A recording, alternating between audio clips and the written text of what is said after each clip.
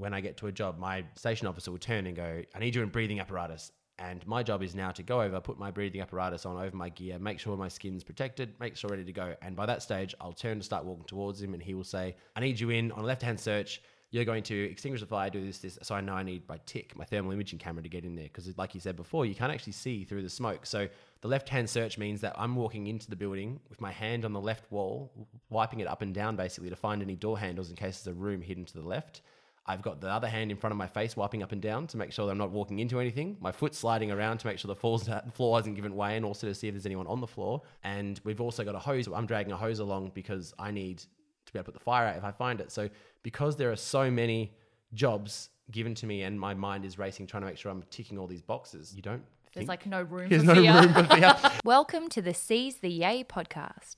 Busy and happy are not the same thing. We too rarely question what makes the heart sing. We work, then we rest, but rarely we play, and often don't realise there's more than one way. So this is a platform to hear and explore the stories of those who found lives they adore. The good, bad and ugly, the best and worst day. We'll bear all the facets of seizing your yay. I'm Sarah Davidson, or Spoonful of Sarah, a lawyer turned funtrepreneur who swapped the suits and heels to co-found Matcha Maiden and Matcha Milk Bar. Seize the Yay is a series of conversations on finding a life you love and exploring the self-doubt, challenge, joy and fulfillment along the way. Hello, beautiful people. Gosh, it's been such a crazy start to the year. Thank you all so much to everyone around the world who participated in Samantha and Nick's relief run over the weekend. There were over 18,500 of us running in almost 200 countries, and we raised over $1 million for the Red Cross Disaster Relief and Recovery Fund. Special thanks to those of you who joined our Seize the Yay community runs. This neighborhood continues to just blow me away with your generosity and spirit. This episode worked out with such perfect timing. I'm delighted to have our dear friend and legend Cam Cranley on the show to talk about his career as a firefighter. We've been trying to tee this up for months and months, but it worked out to align with a time when our interest in understanding the role of fireys is more relevant than ever. I thought it would be good to get some background understanding on what our firefighters have been facing during these terrible bushfires, especially because we often take the emergency services for granted until we need them most. And of course, we covered both the serious and the more lighthearted, including Cam's moment to shine as Mr. May in the annual Firefighters calendar, and of course, Season 2 of The Bachelorette alongside former Seize the Yay guests Georgia Love and Lee Elliott. Cam is basically a human Labrador, as you'll hear, and is one of the few people in the world who talks as fast as I do, so I hope you enjoy as much as I did. Oh, I forgot. There's no video, so you guys don't understand why we just cracked up laughing, but we just had these big goofy smiles at each other, which is kind of what I love about you, Cam. You're just a Labrador. Oh, a goof. We refer to you, Nick's in the corner, like we refer to Cam as a Labrador because he's just happy and excitable and amazing. Paul's all my the best time. friend. Paul is your best friend. So I'm so excited for today's episode. We've been trying to make this happen for ages. Months and ages months, and yeah. ages. And always end up being in each other's cities at times that are kind of incompatible with doing a podcast. Passing in the air. I know. So thank you so much for joining the show. No problem. Thanks for having me. And for the tour, we just did a tour of the fire station and it was amazing. I'm like upset. Of work. Yeah, I know. I made you come back to your workplace. Cam's on leave and I made him come back to where he sleeps and eats and works. But I've been obsessed with fire trucks, fire stations, fire everything since I was a kid. Never have known a fireman. And so this is my first tour. It's amazing. Any surprises? So many, Yeah. so many. Like also the major one, which just proves how like I'm book smart, but I'm street dumb. It just proves this is that I was like, oh wait, the water's not inside the truck. Like it has to come There's a little from bit there, but you got to get more. Yeah, like I didn't know that. I don't know how I didn't know that. It's not one of those things you think about. There's a lot of things. I think even before joining, I didn't realize there's so many things. Like, oh, that makes so much sense. I Like, know. I know. Of course, you don't run in without a mask on. You can't breathe. Like, I know. And also, Cam was just saying that like you can't see anything. So all those movies where there's like totally clear visuals, but just fire like up either side of you. and you know, people kick in the door and they can see the person on the far side of the room, and they cough a bit, but they run in without a mask. Yeah, it's crazy. So definitely want to talk about all this because I think one of the coolest things about the show is the diversity of the pathways that people take to find something they love doing, and emergency services is something that I think is so important to cover, especially at this particular time of 2020. And this timing is actually quite crazy. But we forget that day to day, people don't actually understand what you do. They take for granted that if there's a fire, we'll call the fireys. Everyone is thanking the amazing, amazing firefighters who are fighting the fires at the moment, but none of us really understand how fires work. None of us really understand what it looks like or what you do or how you sleep or how the fire, like how your shifts routines work. And and that stuff probably sounds really boring to you. Oh, no, honestly. And it's funny because I was the exact same and I was joining the job and, I had a general idea, but as you go along, you learn more. You kind of go, oh, yep, that's how it works. Okay, good. Yeah. And do you just drive around wearing your gear all day and then randomly go, or like where can you go? Do you have to stay on station? Are you awake the entire time? All those sort of things. I didn't realize either. And there are. Well, I'm so glad that it wasn't just me. Oh no, it's me as well. So before we get to that, the first section is called Way TA, which is where we go all the way back to your young self, because I know, like really, really young Cam, because I think one of the most important things to do is show that people's pathways are never linear. You never know where you're going to end up. Like very few of us wake up at 5 and go, I know what I'm going to be when I grow up. And I think it's really reassuring for people who aren't quite sure where they want to be to hear that most people have gone through lots of different stages to get there, including The Bachelorette for you, which we will also cover. Oh, and I also forgot the first question, which I ask everyone, speaking of The Bachelorette, which is what's the most down-to-earth thing about you? So let's start with that, because social media can create such a glossy exterior. Oh, yeah, no, I'm nothing like... I guess I'm a big dork. I'm an absolute nerd. I love anime. Do you really? Oh, love anime. I have seen every episode of everything. Stop it. I'm to the point where I get so annoyed that the new anime season or episode isn't out. So I've caught up on the manga and I have an update. I'll be out at having drinks at a bar and I'll get a notification saying that the latest manga of one of those shows that I watch is out. and so I'll sneak off and read it for 5 minutes and then come back with a grin on my face and just... Oh my God. Can pick up the conversation. Yeah, it's like, I think I was at Melbourne Cups when I got 1-2 and I went to the bathroom for 10 minutes. Just to read and catch up because it was a really good episode and I had to read. That's very down to yeah, earth, big Cam. nerd. I had no idea. Nerd, yeah. Oh, well, that's why we all get along so well, because we're exactly the same. And I'm a puppy. Yeah, and you're a puppy. Yeah. Well, so Paul gets very jealous of Cam because he's our second main dog in our relationship. Yeah. It's a love-hate for Paul and I. I love him. But it's tough competition. Okay, so Way TA. I can't believe I forgot that first question. I've never done that. I was just so excited. We just literally went up 30 metres on the ladder that goes all the way up to the second and third Combined ladder floors. platform, CLP, yep. That was so cool. So I'm clearly just so excited about this whole situation. All right, young Cam. So grew up in Bunbury or Australand. Australand. What were you like as a kid? What did you think you wanted to be when you grow up? God. Were you cool at school? You were at Australand Senior High. What was that like? What would people who knew you back then say about you? I don't know. I mean, I was always an athlete, so I loved basketball, and that took up 99% of my time. I'd train before school. I'd train after school. I'd train on weekends. I'd play interstate. I think I toured America at one stage. I was all for it. Proper. A lot of basketball, and that was my. I was looking at going to a college at one stage and do all that, and. Of course, I fell in love, so I didn't go and kind of passed up on that opportunity. Is that why? Oh, yeah, look. You're in love when you're 17, so you don't... Yeah. Well, obviously, it's, nothing is ever going to be the same without that person. No, yeah. And that's your one love. I went and toured America, came back. I think we broke up a week or two later. No. Yeah, but, that was one aspect. I think I was very lucky at school that, education came very easy for me. And I was... I wouldn't say I was top of the class for everything, but I was at the upper end of everything.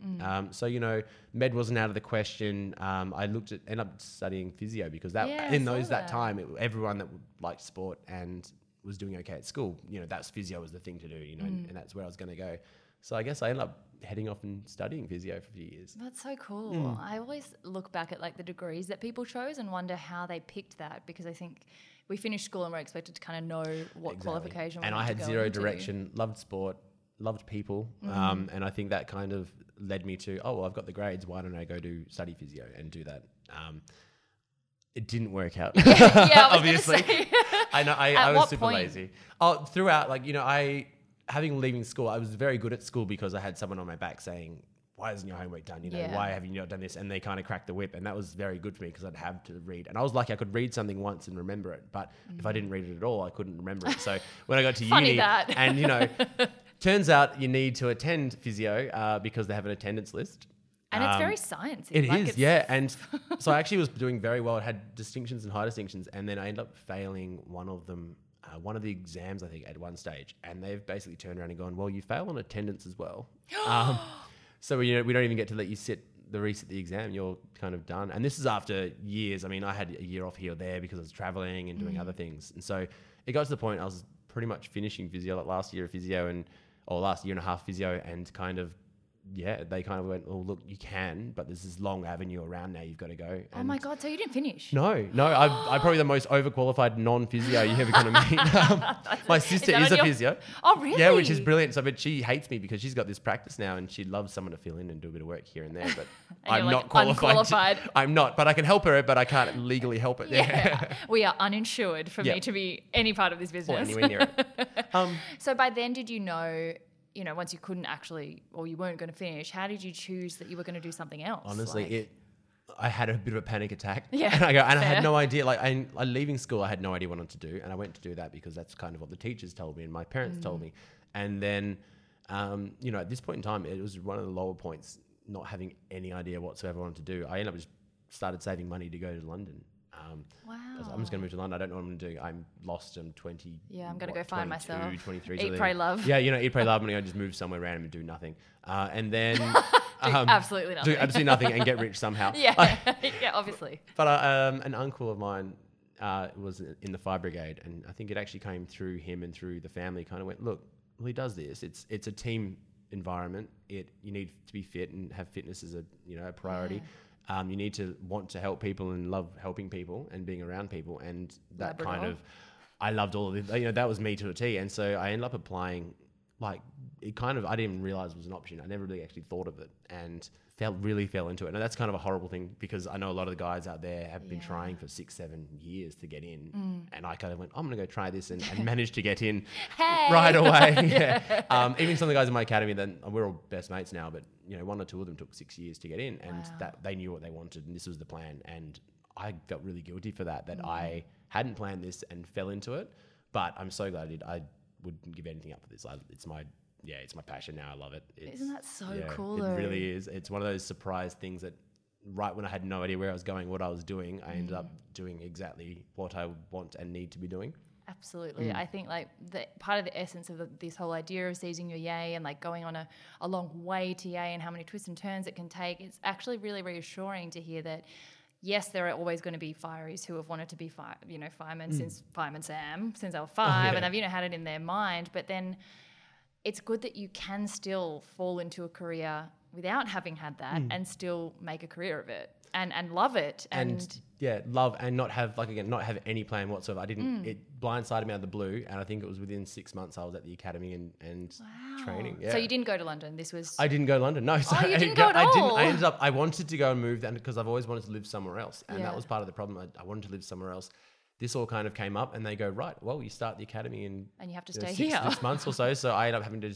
I went on a plane and I went away for, I think it was like 3 or 4 months. I ended up traveling and backpacking through Eastern Europe. And then you had to be back. And then had to be back in time for the academy. So oh my God. It was a much shorter version of what I was planning on doing. But I mean, I wouldn't change it. It was just the best decision I've ever made. That's so cool. And the other thing that's really interesting in that as well is that your passion can be something that you have no idea you're ever going to fall into. Like it doesn't have to be something you've loved since you were a kid. It can be something that literally stumbles in your lap because of an idea that someone suggested, or it's an industry you might never have considered. So for anyone out there who's worrying that they haven't found their passion yet, it can hit you at any time, and it doesn't have to be something you already know of. I mean, and you know what, that's probably the biggest lesson for me is, and everything I've done since has been, hey, would you give this a crack? And sure, look, it's not something I'd usually do, but yeah, why not? I'll give it a go. And I think multiple things in my life I wouldn't have, and friends in my life I wouldn't have right now if I didn't say yes to all these crazy random opportunities that have come up. And it's daunting going and trying out for the fire brigade because there are like 8 or 9 stages of testing, and there are thousands of people trying out for these 24 spots, and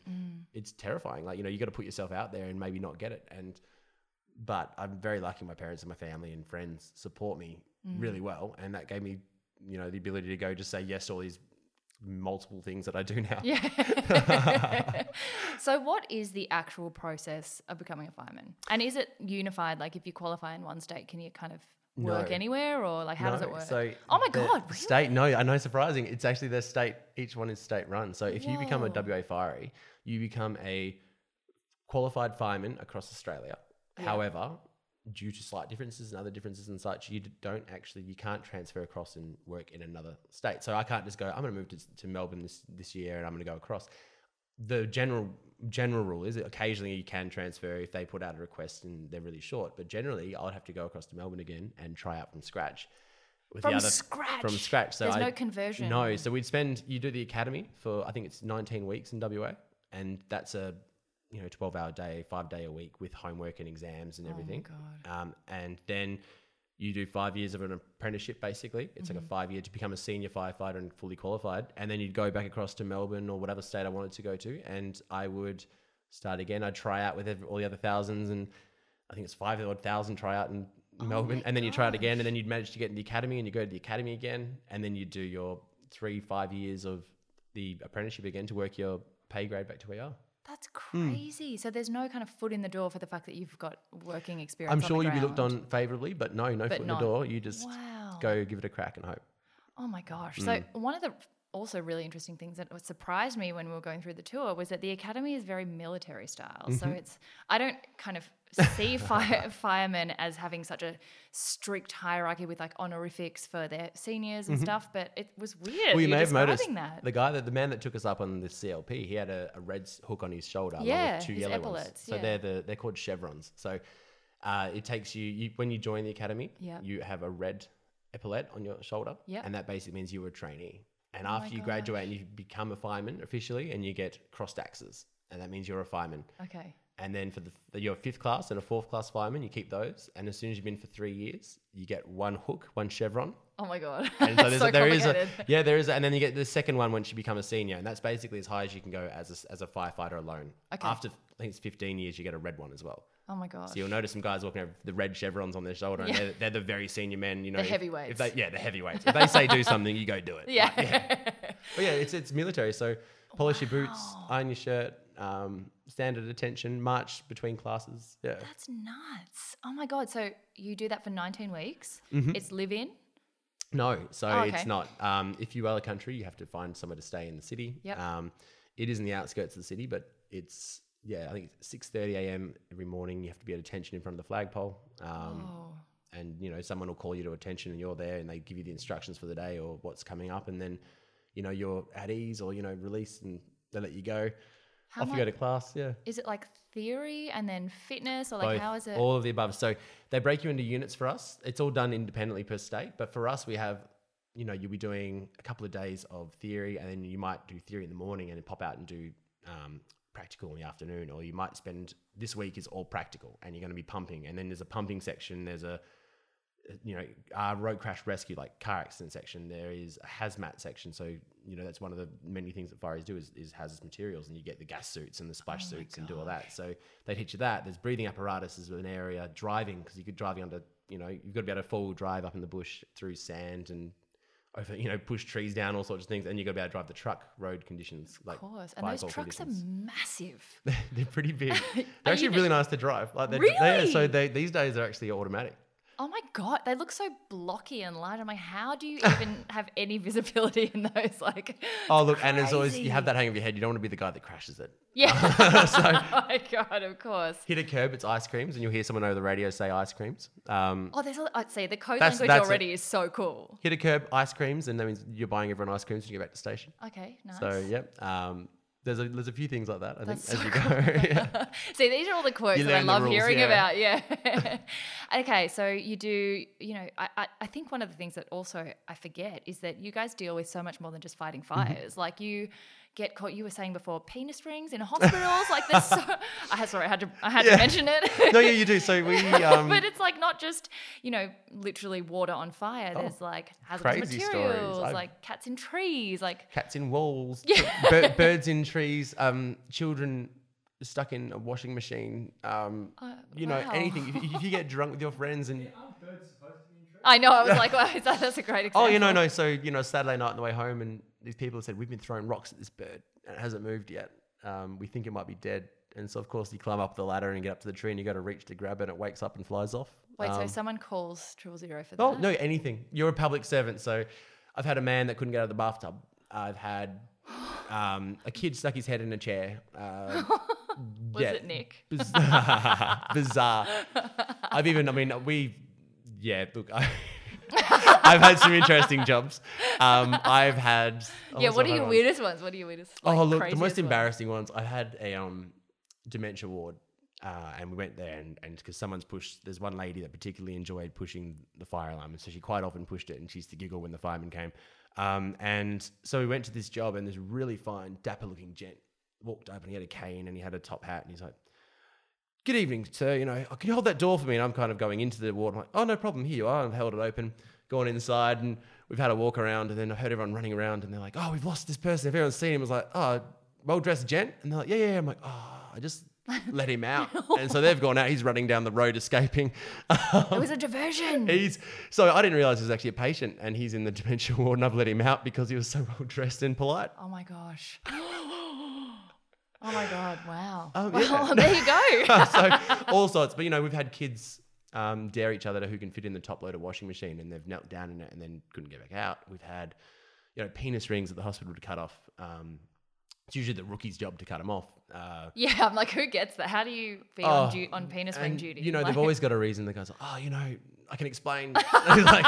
And everyone kind of grins at each other and they go on. Let's see what you got. He's got a nut, like a nut and bolt. He's got the nut over the penis. He's got, so there are some ripper jobs, hazmats and car accidents and, there's a plethora of jobs we go. And that's probably the fun part of our work is you come in and you never you know. might not turn a wheel. You might be here all night or all day, or I could be on the way to the most horrific job ever, or I could be on the way to a crack up, someone's, we've had people that have gone into the skate park in the big bowls and they've been stuck in the bottom of those. And we've had people fall off cliffs, we've had all sorts. I don't do a lot of those because I don't do a lot of vert rescue, but there are some really interesting jobs that go around. And I think that's the fun part about the job is all those red tape and you kind of drive by and everyone, sticky beaks a bit and goes, "I wonder what's going on there." Yeah. I'm sitting on the inside of the tape going, "I wonder what's going on here." It's really the other side of the tape, which is the cool part. Oh my gosh. God. I think one of the other really cool things is that you never really know what's going to happen. So even when we did the tour, I was like, there are beds, like there's a pool table, there's a movie theater, because it would be a lot of dead time. Like you can't predict when there's going to be a disaster. And so you've got a lot of, a day-to-day changes a lot depending on the day. During the week, we try to get most of our work done, and also depends on the time of the year. So we have how a fire brigade works, there are 4 platoons, A, B, C, D. And so one will be doing day shifts. They do 2 days in a row, and then they'll do 2 night shifts in a row. And so while that is happening, the other shifts, it's the same pattern throughout. So I could work out exactly what day I'm working and what nights I'm working in 5 years, 10 years time. It's easy because the same pattern follows on the entire way through. Okay. So because I'm a C platoon firefighter, I can look at C and know the exact dates I'll be working for the next however long. Wow. Which makes it very easy because you can plan your day and you can plan everything out. But a day-to-day, so the day shifts, if your day shifts are during the week, that's when you tend to do your work. So every shift is allocated a couple of hundred or 1,000 hydrants. So all the fire hydrants within your fire district have to be opened, checked, that make sure they're not buried under sand in case there's a fire in that area and they need to be used. They need to be painted so they're easy to see. They have to have all the markings so we can see them when we're driving down the road. As I explained to you earlier, how you can identify where they are. So that's every single year. They all need to be checked. All the buildings need to be checked. Some every 6 months, some every year, some every 2 years. And so all the buildings need to be checked. Check the fire escapes. Check that there are fire blankets and the hydrants are in date and everything's the fire. Everything's up to date, ready to go. So there are lots of duties. And on top of that, you've got 100 hours of training you have to get done individually every year. So oh, wow. Oh, well, that actually makes sense. I'm kind of glad to know that you guys if I haven't been to a car accident this year, then I rock up at one, 10 cars and I need to know how to do everything. So that's kind of on the station officers help out a lot, and they'll mention, they go, "Hey, we've got this to go. You've got monthly training to keep up." So you get your training done on day shifts. 8 a.m. is our start time. Yep.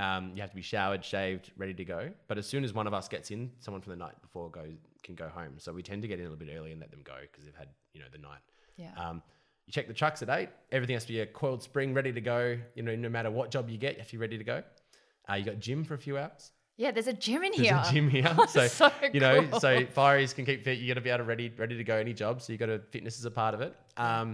Then you go out, you do your hydrants, your buildings, your training.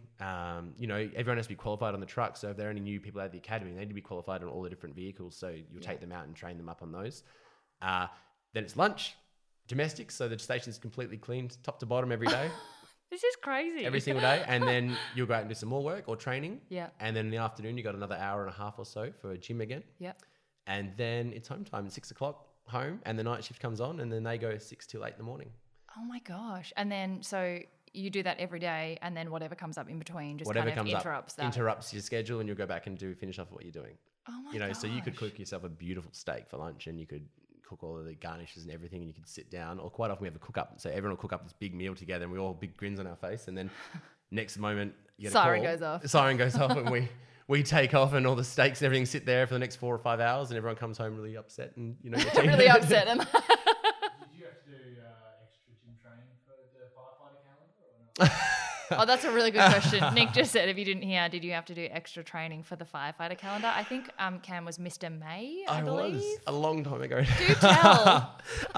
No, look, so it's kind That's of part of his day shift duties. a rite of passage sort of thing. So a lot of the fireys, especially if they're relatively new and single, as I was at the time, you have to. You basically get pushed to do it by the boys in the shift because it's a big night. The calendar launch night is the end of the year, and you have to get on stage and dance. Do you actually have You have to to do get that? on stage and Oh, dance. it's dead serious. It's his thing. So not only do you have to get fit for the photos, which are taken around May, you know, and most of us guys are, you know, that's basically you have to have a strict diet and you go to the gym like crazy, and then everyone on station likes to buy cakes, everything put in front of you to make sure you don't cheat. That's everyone's first spray tan is usually for this, and we get a spray tan for it, you know, because this immortalizes you. So you got to get as fit as you can, and you take the photo, and then you've got to get fit once again for about October. They have the show. The show. So every month, not only their group dances where you all strip off together and have a laugh, and firemen cannot dance, which is That's a real shame. real, but it makes it so much fun. Yeah, So it'll be way better. every month has to do their own performance. You get to pick a song and you get to pick a routine. So generally, you know, you get someone does a flash dance and they'll come out in full lycra and we dance around with a big headband on, and someone might do, you know, puts baby in the corner, and they might run around and do the dance for that, And then the lift rip at off, the and the end. lift, like, you know, might lift something up. I had a friend who had a kitten involved in his, Oh, and he went and wow. pulled it out of a fake tree, and I think the kitten actually went wild and started scratching him, going crazy because the women, I think it was like 2,000 women in the crowd, and they screamed and caused this kitten to lose its mind. But yeah, so that's all a part of it. So you have to learn to dance for one song. Who knew? I know, bet it's- the academy didn't teach you that. Oh no, and honestly, if you've never been to one before, I think every state does them. It is one of the funniest and best nights you're ever going to have, because you've got these grown men who are terrible dancers And you never have to do that kind of trying to thing. two-step and rip their clothes off, and you know, things are getting stuck on their head and they're always falling off the stage, and it just makes it so much fun, and everyone gets really into it, I think, which is really fun. Gosh. Oh, what year were you, Mr. May? I think we need to like back search these calendars. 2016. Oh, we'll have to find it. I'll put it in the I was show I was the notes. rare guy. I had to take my photos twice because Why? I took my photos and they tried doing a night shoot, and we didn't realize there's such thing as too much oil. Oh, love how you figured it out. So yeah, no, in so practice. you become reflective. Oh. And so then Not a good obviously when you finish that, you've dieted for 3 months. And so I went and bought chocolate and Red Rooster and everything. I think I got a phone call 3 days later, and they've gone, Cam, bad news. We need you back in tomorrow. We're going to do the shoot again. You're too reflective. So So you totally fucked it up. I basically. completely messed it up. Yeah. So don't do what I did, actually. Yeah. Yeah, just wait. Oh, yeah. Before you binge. I was the token skinny guy too anyway. So that was, you know, abs don't count if you're that skinny. Was but pre-batchy. this was pre-batch. Oh, Yeah. there you go. So I do want to talk about The Bachelor quickly, or The Bachelorette in your case, and The Bachelor actually, because I believe there was rumours of you being a bachelor as well. But firstly, I'm just continuing on with the actual like technical parts of being a firefighter. One thing I thought would be really interesting to talk about is explaining what it is actually in the parts of your job that are fire related. I found it so interesting that there's no visibility, that pretty much what anyone who's a layperson imagines a fire to be is not anything like what Nothing an actual like, fire no. it is. So in your training, do you learn about like the science behind fires? Like how much do you guys have to kind of do the maths in your head? But, you know, tell us all about the actual fighting of a fire and what that involves. Well, the academy is very thorough. So it's actual adult learning. So if you don't get 100% on every exam, they'll pull you aside and they'll question you on every question you got wrong and make sure you have it right. Oh my God. So you have exams every second or third day, and Whoa. I've never done it. It's very full on. The training's the same. If you're not up to scratch with your training, you come back on the Saturdays and your squad comes back with you of 6 and you continue training on Saturday and you try and get it right. But you learn all the theory, there are 6 signs of backdraft and you have to learn all the signs and what to listen for, what to look for. They show you videos online and they show you all the different things like see this and this, see how there's blackened and crazed windows. That means that it's about to break, which gives an air intake, which then can cause this. And see these signs, that means that this roof's not safe. It's about to, give way. And so there's all these different signs and symptoms of the fire basically that you can look and read. And that's the brilliant part. A lot of people I've spoken to, they didn't realize a lot of the fireys aren't as fit and have been in the job for 30, 40 years, and what my reply to them is, yeah, but they've been to hundreds of fires. And if I come out of the academy, I've never been to a real fire, and I go to walk in, he might grab me and point out small things like, see that aircon on the roof doesn't look super safe. We're not going to stand under there because that'll come straight through and kill you. And they've got the experience and they know what to look for and when to and when not to go in and around and such. So, you do learn. The theory side is very heavy, and you learn all sorts of things about humidity. You learn about bushfires and how the winds move and how they affect the fire. So it's not only the processes of being a firefighter, but it's all the science behind every little bit and at what point flashover occurs and what point, so the biggest thing we have to go by really is past failures. Luckily, Australian firefighters are very, very good at firefighting. We don't have a lot of deaths compared to other countries, but other countries, when things go wrong and how did our processes not work to battle that fire and all these firefighters die? And that kind of, we apply it to our own systems here. And in the face of something like a bushfire, not so much a house fire, but just to kind of explain we've seen some videos, but I think it's really hard for people to actually imagine what the fireys are facing with these massive, massive bushfires on the East Coast. What is it like? Like, what do you guys have to do in the face of that? Or what can you do? Look, and that's the hard part is, and there's a lot of politics going around at the moment, a lot of people talking, and it's hot.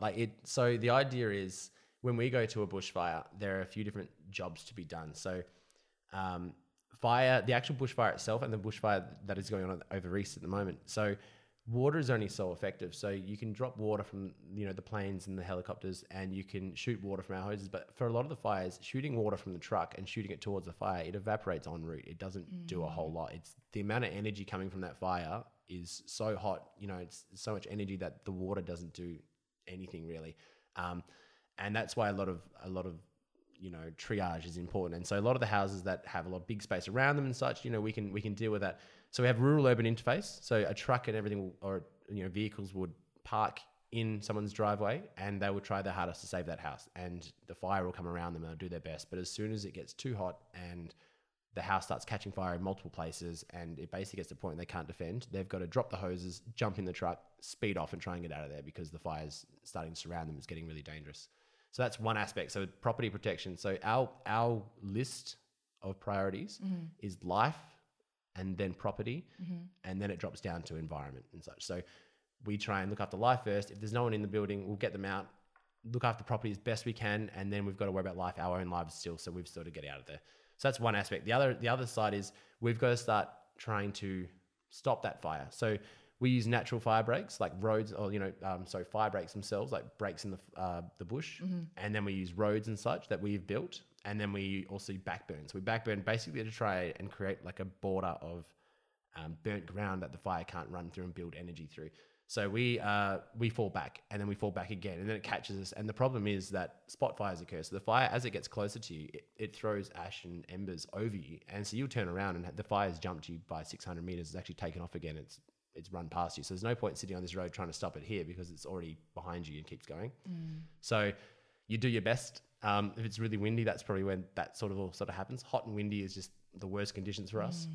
It's crazy to imagine. I can't even imagine. I just can't even. Yeah, and it's smoky. Like you said before, it's smoky. It is. Yeah, you need a mask on. You can't breathe. You're coughing. I actually feel really bad for the fireys over east at the moment. They've been running around P2 masks on, which are the little paper masks that basically you use at home when you're painting and such. Like over here, luckily we've got these big full face masks, and a lot of the bushfire fighters over east have those. But because the city, the city brigade and others aren't as well equipped to deal with those sort of fires. They're running around with these small masks, and you'll smell smoke for a week after you've been there, and you will be coughing up, all sorts of stuff. Crap for ages, Wow. So it's pretty full on. What do you have in terms of like a fear response? Because the other thing I wonder is like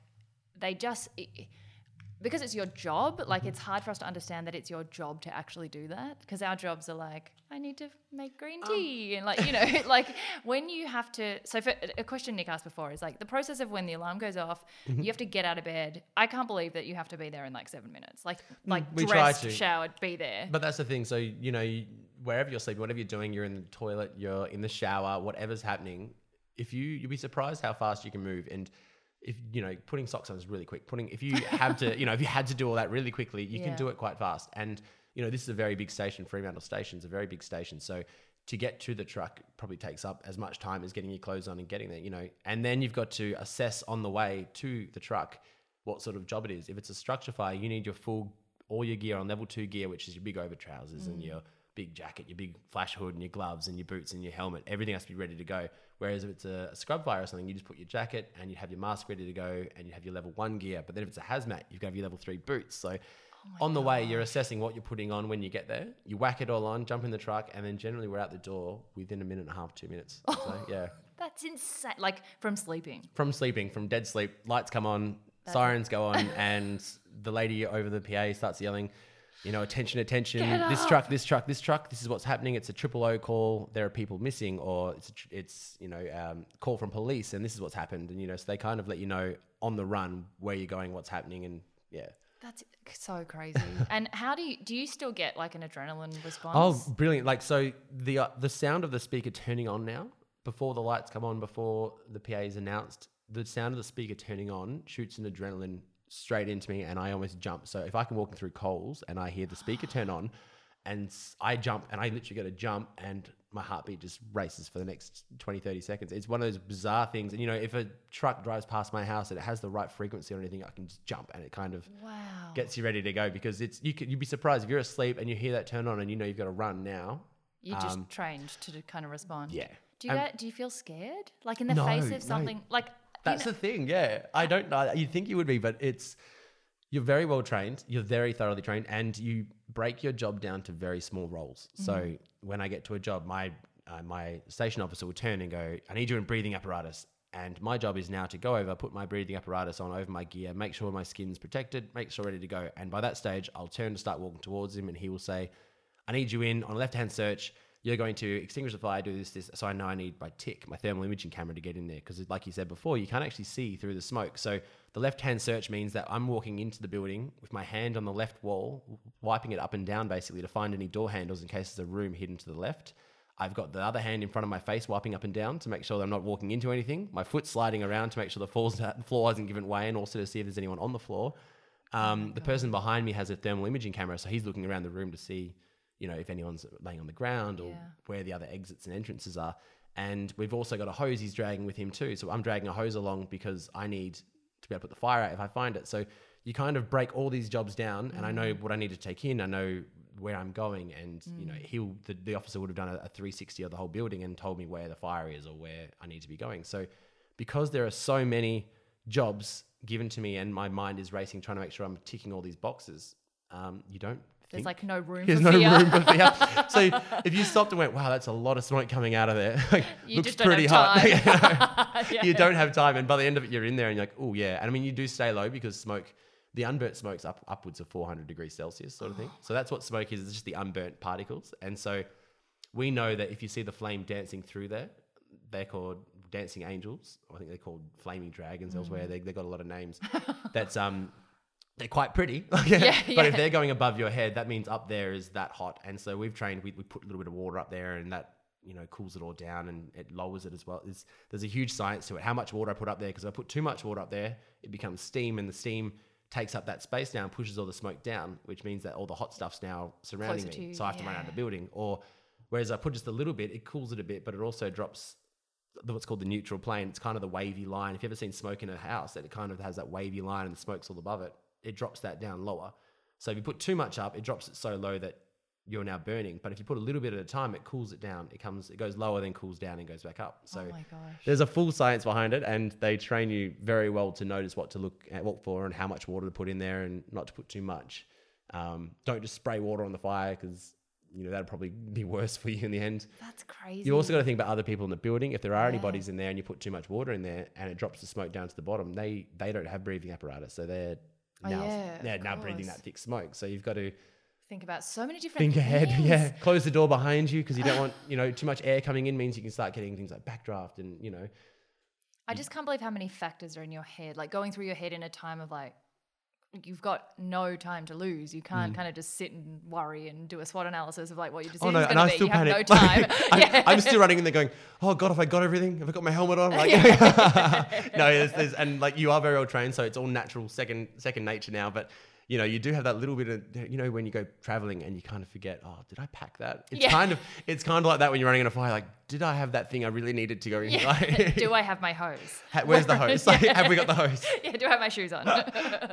Oh my God, that is so interesting. And I just find it so fascinating that it's second nature to you, but hearing it as an outsider, like you probably just forget and take it for granted. But for us, it's like, that is what you guys have to think about. You have to think about, it's not just like putting water on fire. Like, that's the big thing. Teams are two. So, you go in there and I'm set, I'm ready to go. And I might look over at my mate and go, oh God, he hasn't put his hood up properly. He hasn't done this or that. So we actually have to check each other the whole time too. Yeah. And that's why we go in teams of two, because if something falls, hits me on the head, he's now the one that looks after me and does everything, gets me out. So it's a lot more relying on each other too. So if I do forget something, he'll remember, hopefully. Yeah. I mean, between the two of you. And if he's forgotten something, I should be remembering and helping him too. So you kind of, you make your way through together. Oh, that's so, I could talk to you about this for ages. Like, it's just, especially now that it has become something that I think the general community is becoming a little bit more aware of the bushfires and what fires do. And terrible, but these sort of, catastrophes end up are very good for us afterwards because we get more funding and we don't get a whole heap of funding. Usually we miss out on a lot of things we need. We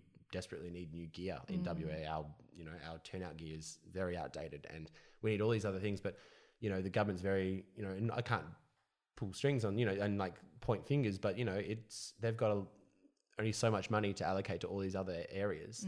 And so when we're asking, can we please have more turnout gear for the 26,000 firefighters we have here or something, that's a lot of money. The gear's like over $1,000 per set. So, you can't just fork that out easily. So as terrible as these are, it's good for us in the long run because it means that we can identify our inadequacies and, we can kind of shed light on that and fix those.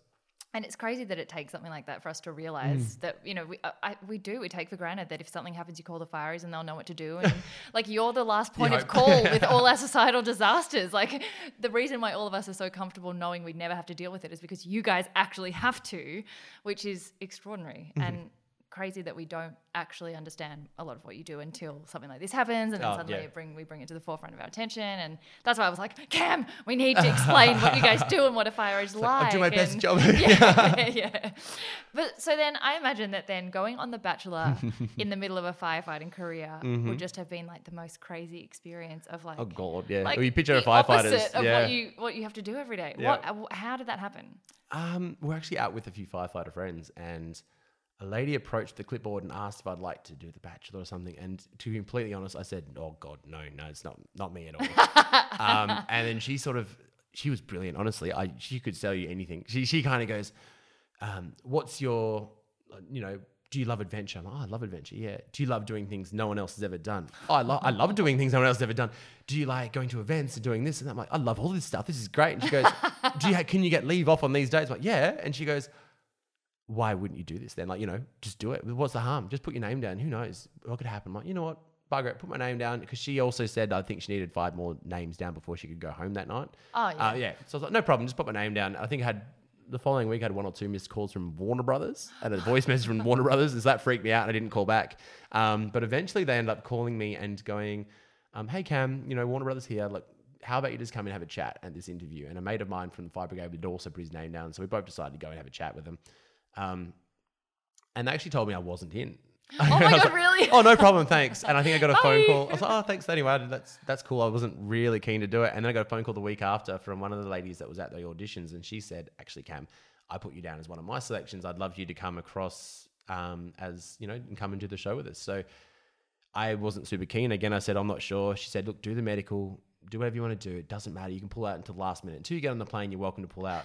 Such a good saleswoman. Oh, it was brilliant. I think it was a week or two later. I'm sitting on the plane going, oh my God, this is happening. Like, I can't pull out now. She said, as soon as I'm on the plane, I'm done. So yeah, I ended up just on the plane, went across and met these guys. I mean, the first day you're locked up, you don't get to meet anyone. And that's probably when it sinks in. You're like, this is the worst decision of my life. Yeah. Like, I'm in this room locked out, no phone, no radio, no newspaper. God. And everything from now in my life is on national television. Yeah, and I think at that stage they were deciding who the new Prime Minister was. And I didn't know who the Prime Minister was for like a month or two. Like, so yeah, you were like locked down. we were in lockdown, yeah. And so, I mean, I really enjoyed the experience. And I'm kind of one of the few, I think, reality people who has come off saying that. But I have a very different opinion on a lot of things than most. And I basically relaxed. I had a great time with it, and like with it, and it was very much like work. You just hang around. You didn't have any calls. You just lay around. Yeah. There's no siren to go put a fire out. You just get to lay around and have a chat. But yeah, you would have been like, wow, I can sleep a full night. Brilliant, yeah. Wow, wait, what? But I mean, I loved it, and the thing I noticed was, my season particularly, not many guys came off and weren't happy at all. I mean, I think we understood that they highlight features. If you're a bit of a dick, they made you out to be a massive dick. And we all knew each other, so we stood up for each other a lot. And if you were a kind of nice guy, they made you a very nice guy, you know. And I think... Or a Labrador. Yeah. But I mean, that's the thing. And a lot of reality TV at the moment is a lot of people kind of go, they edited me so badly. I'm going, I kind of sit back and go, well, I'm not sure if they could, you know, use computer generated voice to make you say that guy's an asshole because that's what you said. Yeah. They might have manipulated in some way, but you've got to kind of own up to what comes out of your mouth. And I don't think many do that at the moment. I think if you say something and you're, you know, called someone something, you've got to put your hand and go, yeah, look, I said that. Wasn't exactly how it came, like how it played out, but I said that, I'm owning up to it. Yeah. And I think that's a problem at the moment is everyone tends to blame the editing, and yeah, they do edit and they do manipulate how you're thinking and feeling, but what you say is what you say. But it's still you in there. It's you. They did not make you say that and say you're not eating until you say this. Yeah. They can't do that. Yeah. They have just done a very good job of manipulating you. You didn't realize, I think. I think everyone's been kind of cut because they didn't realize what's happening. Yeah. It's actually, so you were season 2 and it did seem like all of you guys had a really fun time. Oh, great. And are all like still really good friends. Yeah, like, honestly. You and G and brilliant. Leroy, best trio, best three musketeers ever. Oh, look, they got stuck with me a bit. So Yeah. I'm not sure everyone knows, but we actually have bunk beds at the No. There's bunk beds in there. So it's better towards the end, but at the start there are bunk beds, and you have like luxury. I think we had 2 in our room. We had the small room, but we had 2 double bunk beds in our room. One of them had 3 double bunk beds.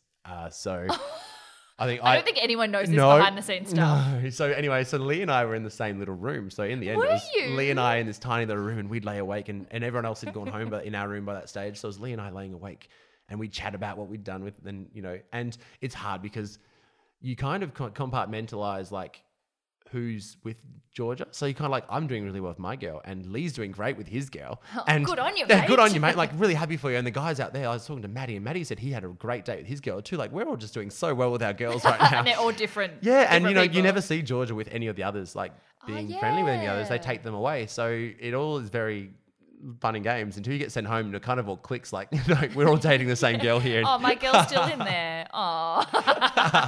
But I mean, again, you go on a few dates with a girl, it doesn't mean you're going to end up marrying them. And that's what, you know, I'm sure a lot of people in real life have been on a few dates with someone and it didn't work out, but I think most people have been on a few dates and it didn't work out. Yeah, sort of dragging. Yeah. But you know, but the fact that this girl has a lot, like we were basically the same person, male and female version of, and so we have a lot in common and we laugh at the same things and we both love Disney and we both had all these things your in Disney common. dates, those puppies. Brilliant, honestly.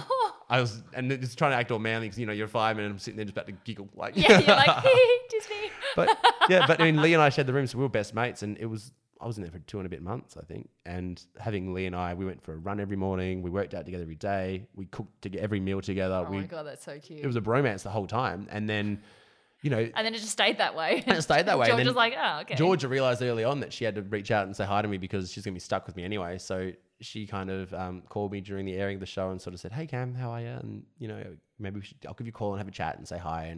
And that was kind of, not that there was any bridges to mend, but that kind of put us back in contact and made it easier later.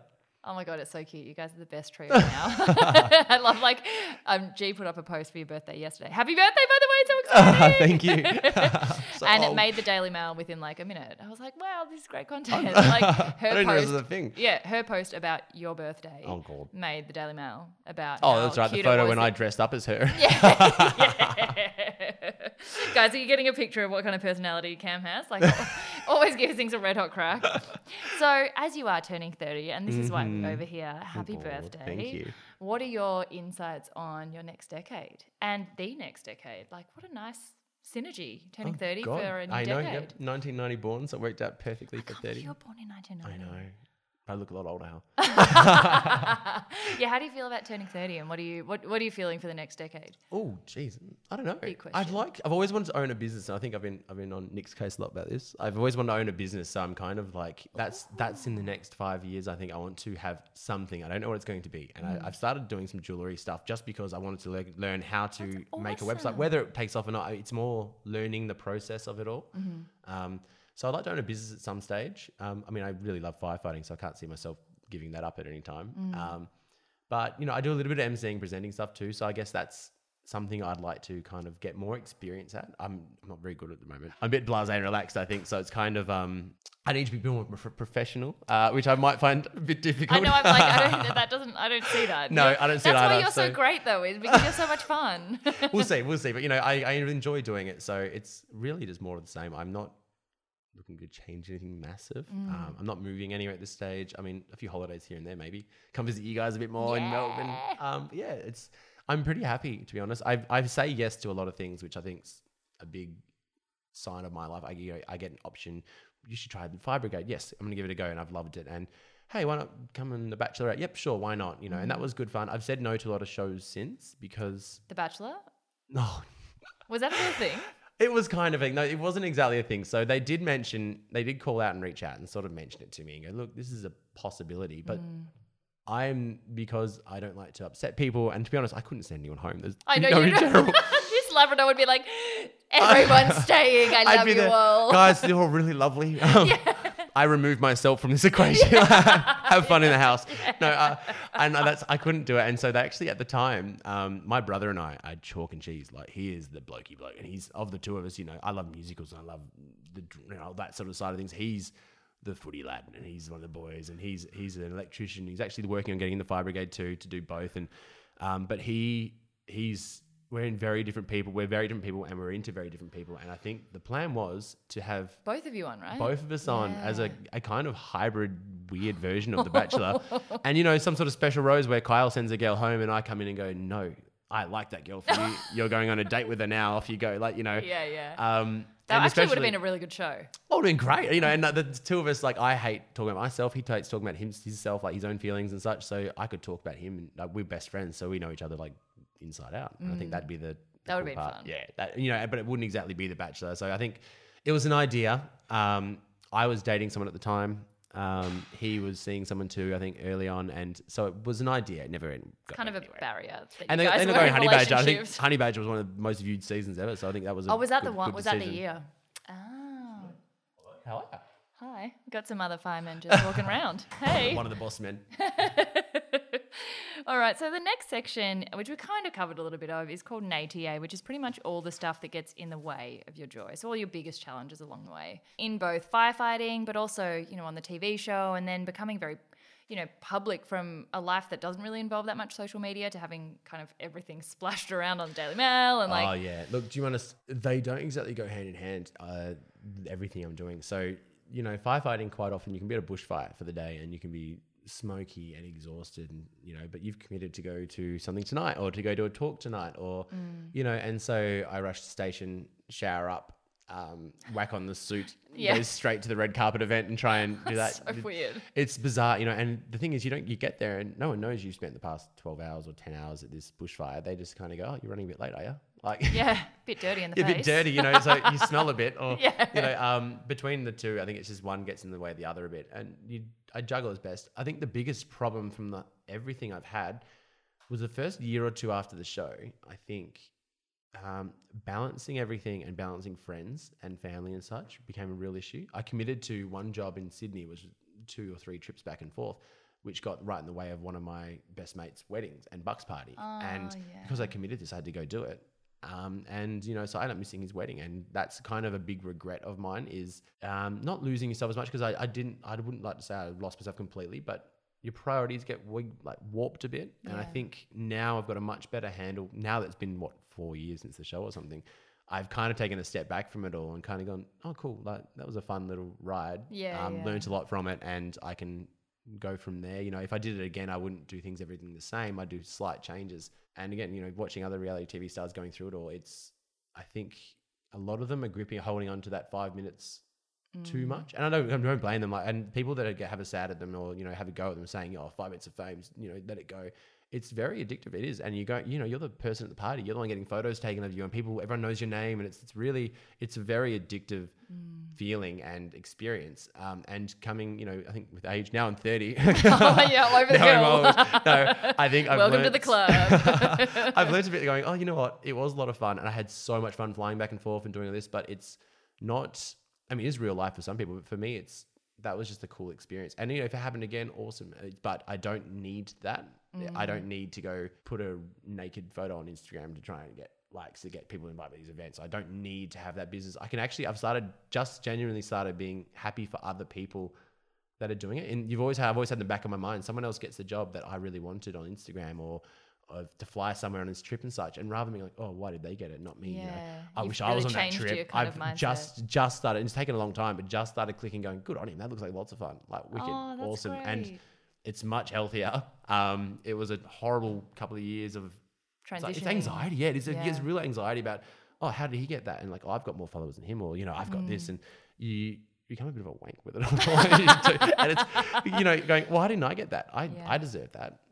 But that's such a natural part of that extreme, like, no social media profile to like bang reality TV stuff. Well, I had it's like culture shock. 800 or something, and I used to put up the dorkiest photos because that was just me. I'm a dork. And then I think I took it off private, my account off private after the show, and I think I had 38 or 40,000 people in like a minute. Within a minute or two, and it was kind of. And then I think that's my biggest problems. I had an email that week going, "Hey Cam, so how much is it going to cost you to be the new face of this or this shoe company or this, and how we're going to fly to Melbourne 4 times and Sydney 3 times?" And I'm like, "I'm a fireman. This is shiny things." Yeah, and I'm a fireman. This isn't in the job description. I have no idea how much this is like.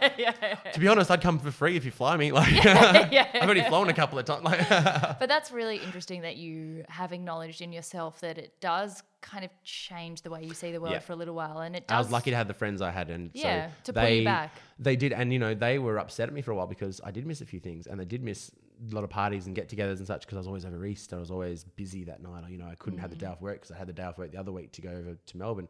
And luckily enough that now I've kind of come to my senses a bit more. They've all come back and all kind of forgiven you. Yeah, you bloody idiot. Like slap me over the head and kind of go, yeah, come on, Cam's back. Let's go camping. Yeah, let's go, and I was like, my family was the same. They were there the whole ride, and it was good to be able to bounce ideas and things off them that, hey, I need to do this, but this is on at the same time. What do I do? And they've kind of been a very moral compass for me.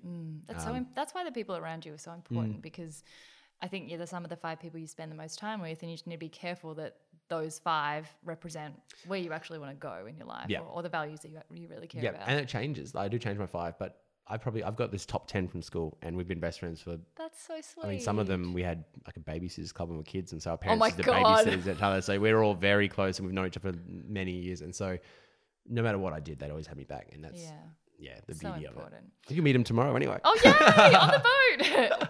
What about burnout with like that adrenaline pumping through you? How have you learnt to manage that in your job? That firstly, now you kind of have 2 jobs. Like since The Bachelor, you've had these 2 worlds going on, and then also working on shift cycles and stuff. Like, how do you manage your sleep and your adrenaline? If I have a big night at work, I go home and I force myself to have a nap. I don't sleep particularly well during the day, but I'll have at least a 2 or 3 hour nap. I think getting rid of guilt of not doing anything. I think you said this before. I can go home and I love anime, so I'll lay there for an entire day and watch 20 episodes of some childish cartoon show, and my family doesn't really get it, but I love that. I go and I'll lay on the couch, and that is me done. And I'll order Uber Eats or something, and that's my nothing day is a nothing day, and like I won't see the sun, that sort of thing. And I'm starting to be okay with that. Whereas before I felt really guilty because, you see all these other people and they wake up and go for the morning walk and they get coffee and they go to work and they go and they go green juice. They do this afterwards. They go everything else. I'm like, and I do that. Like I am very healthy. I go to the gym every single day without fail. and I box a couple of times a week at an unboxing gym, and I do all these we other did things. a class that time. Yeah, we did. Yeah. So I'm very active and very fit. I do other things, but around that, I have little pet projects and such I do, but I like to go, you know what, I've started being better at recognizing I'm burnt out. I have worked 90 something hours at Fire Brigade this week in the past 7 days sort of thing. And then I've also been to 6 events or 4 events, and then I've also done this and that.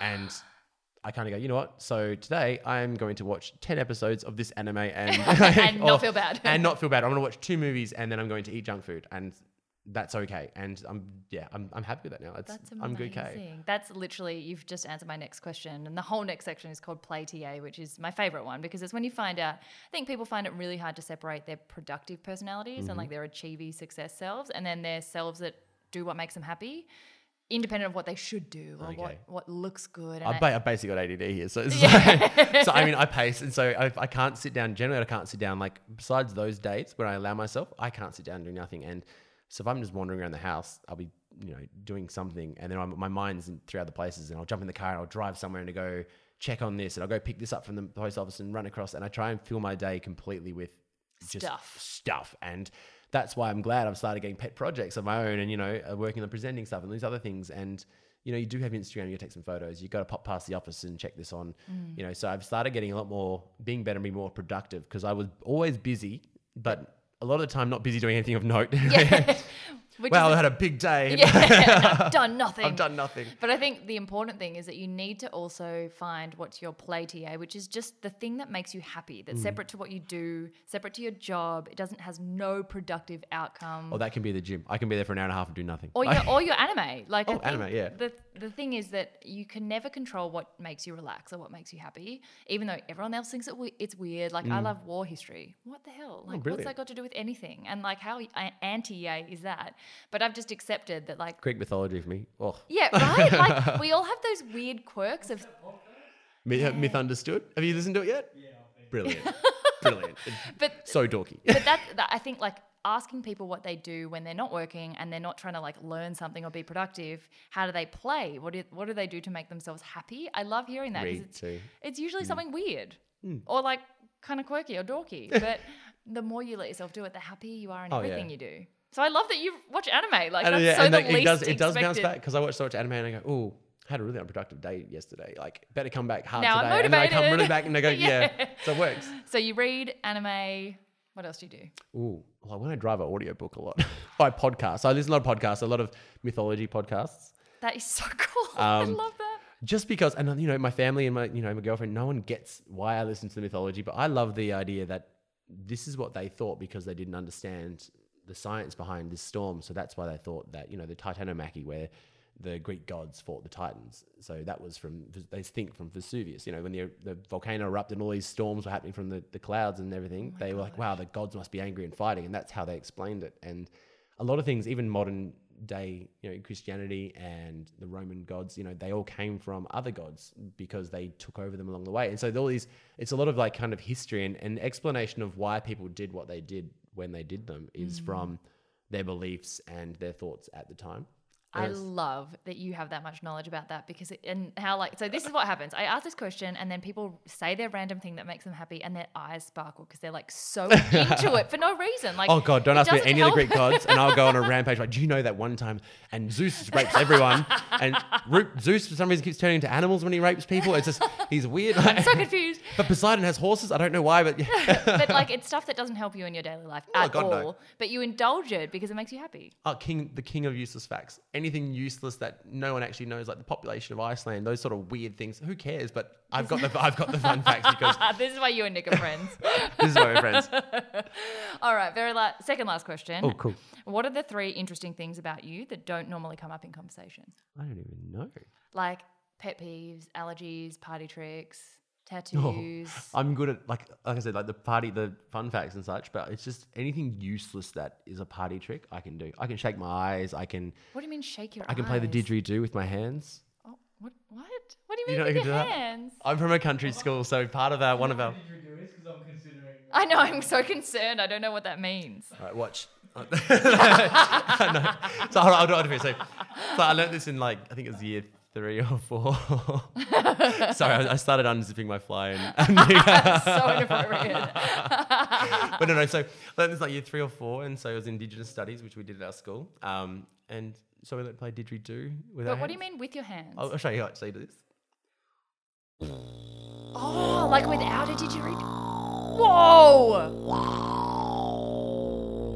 See, I Useless tricks. thought you meant With a didgeridoo. with a didgeridoo. Yeah, same. Blowing the air in with your hand.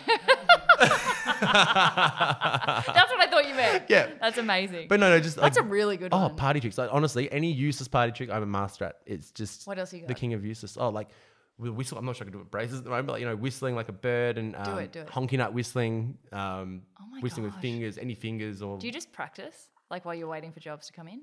No, I'm just used. Honestly, it's one of those things. Like if you point out something, the most useless talent you could ever have that's never useful to anything, I'll just be able to go. Oh, I could probably do that. Yeah. And just- Amazing. however, anything of use, like if you want me to, write code or do an email, or, something properly, I'm like, I'm useless. But you can fight fires, so that's pretty useful. Oh yeah, put the wet stuff on the red stuff. I'm all over it. Oh my God. And very last question, since I love quotes so much, what's your favourite quote? It's not. Probably won't be verbatim, but it's. I love the idea that a lion doesn't ask permission of a mouse. Oh, that's a good one. No one's done that one yet. Oh, I just like that, and like I think I've had a few friends go through and family go through rough times, and they've kind of gone, they've been shaken a lot by other people's thoughts and how they're thinking. I'm like, yeah, but you're a lion. Like, who cares? Like, and it got me through a lot of things too. Like even fire brigade and such. Being that guy that was on The Bachelorette, it's not all roses, and you do get some people coming at you, and especially reality TV people. I think some famous, one of the famous hosts of one of the TV shows, like, yeah, but what a punts, like, he's a real five, he's a punts. I was like, yeah, but really? to be honest, I don't know. I couldn't care. Yeah. Like, and that's the Yeah. biggest attitude. I learnt to have that thicker skin and not care as much what people think. And that's where I kind of got, I mean, it's borderline arrogance, but it's not arrogance. You got to have that self-confidence going, blow it off. Doesn't matter. Who Yeah. cares? Like, do my thing. I've learnt to not be angry at anyone who gives anything a crack. I will be, judgy of anyone that has a crack. So that's kind of where that came from. That's such a good one. What a beautiful way to finish. Thank you so much for No joining problem. and for the tour No and for worries. the going up on a fire truck. It was like the best day of my whole entire life. Thanks for having me. I'm sorry And I chewed your happy ear off. birthday. Oh my God, that is exactly why you came on the show. I wanted you to chew my ear off. And happy birthday. Thank you so happy much. next decade. It's the best decade of your life. Oh, God. Great. Gosh, I find these chats so interesting. I love finding out the details of jobs that surround us, but that we often know very little about. If you enjoyed listening, please take a screenshot now while you're listening to share and tag @Cam Cranley to show him some love. If you get a moment, I'd also be so grateful if you'd leave a quick review so we can keep building this beautiful neighbourhood. While we were over in Perth, I also managed to catch another dear friend and Red Cross legal officer who shares some other facets of the bushfire crisis for us to understand. So please make sure you're subscribed to get that episode first. Hope you're having an amazing week and are seizing your yay.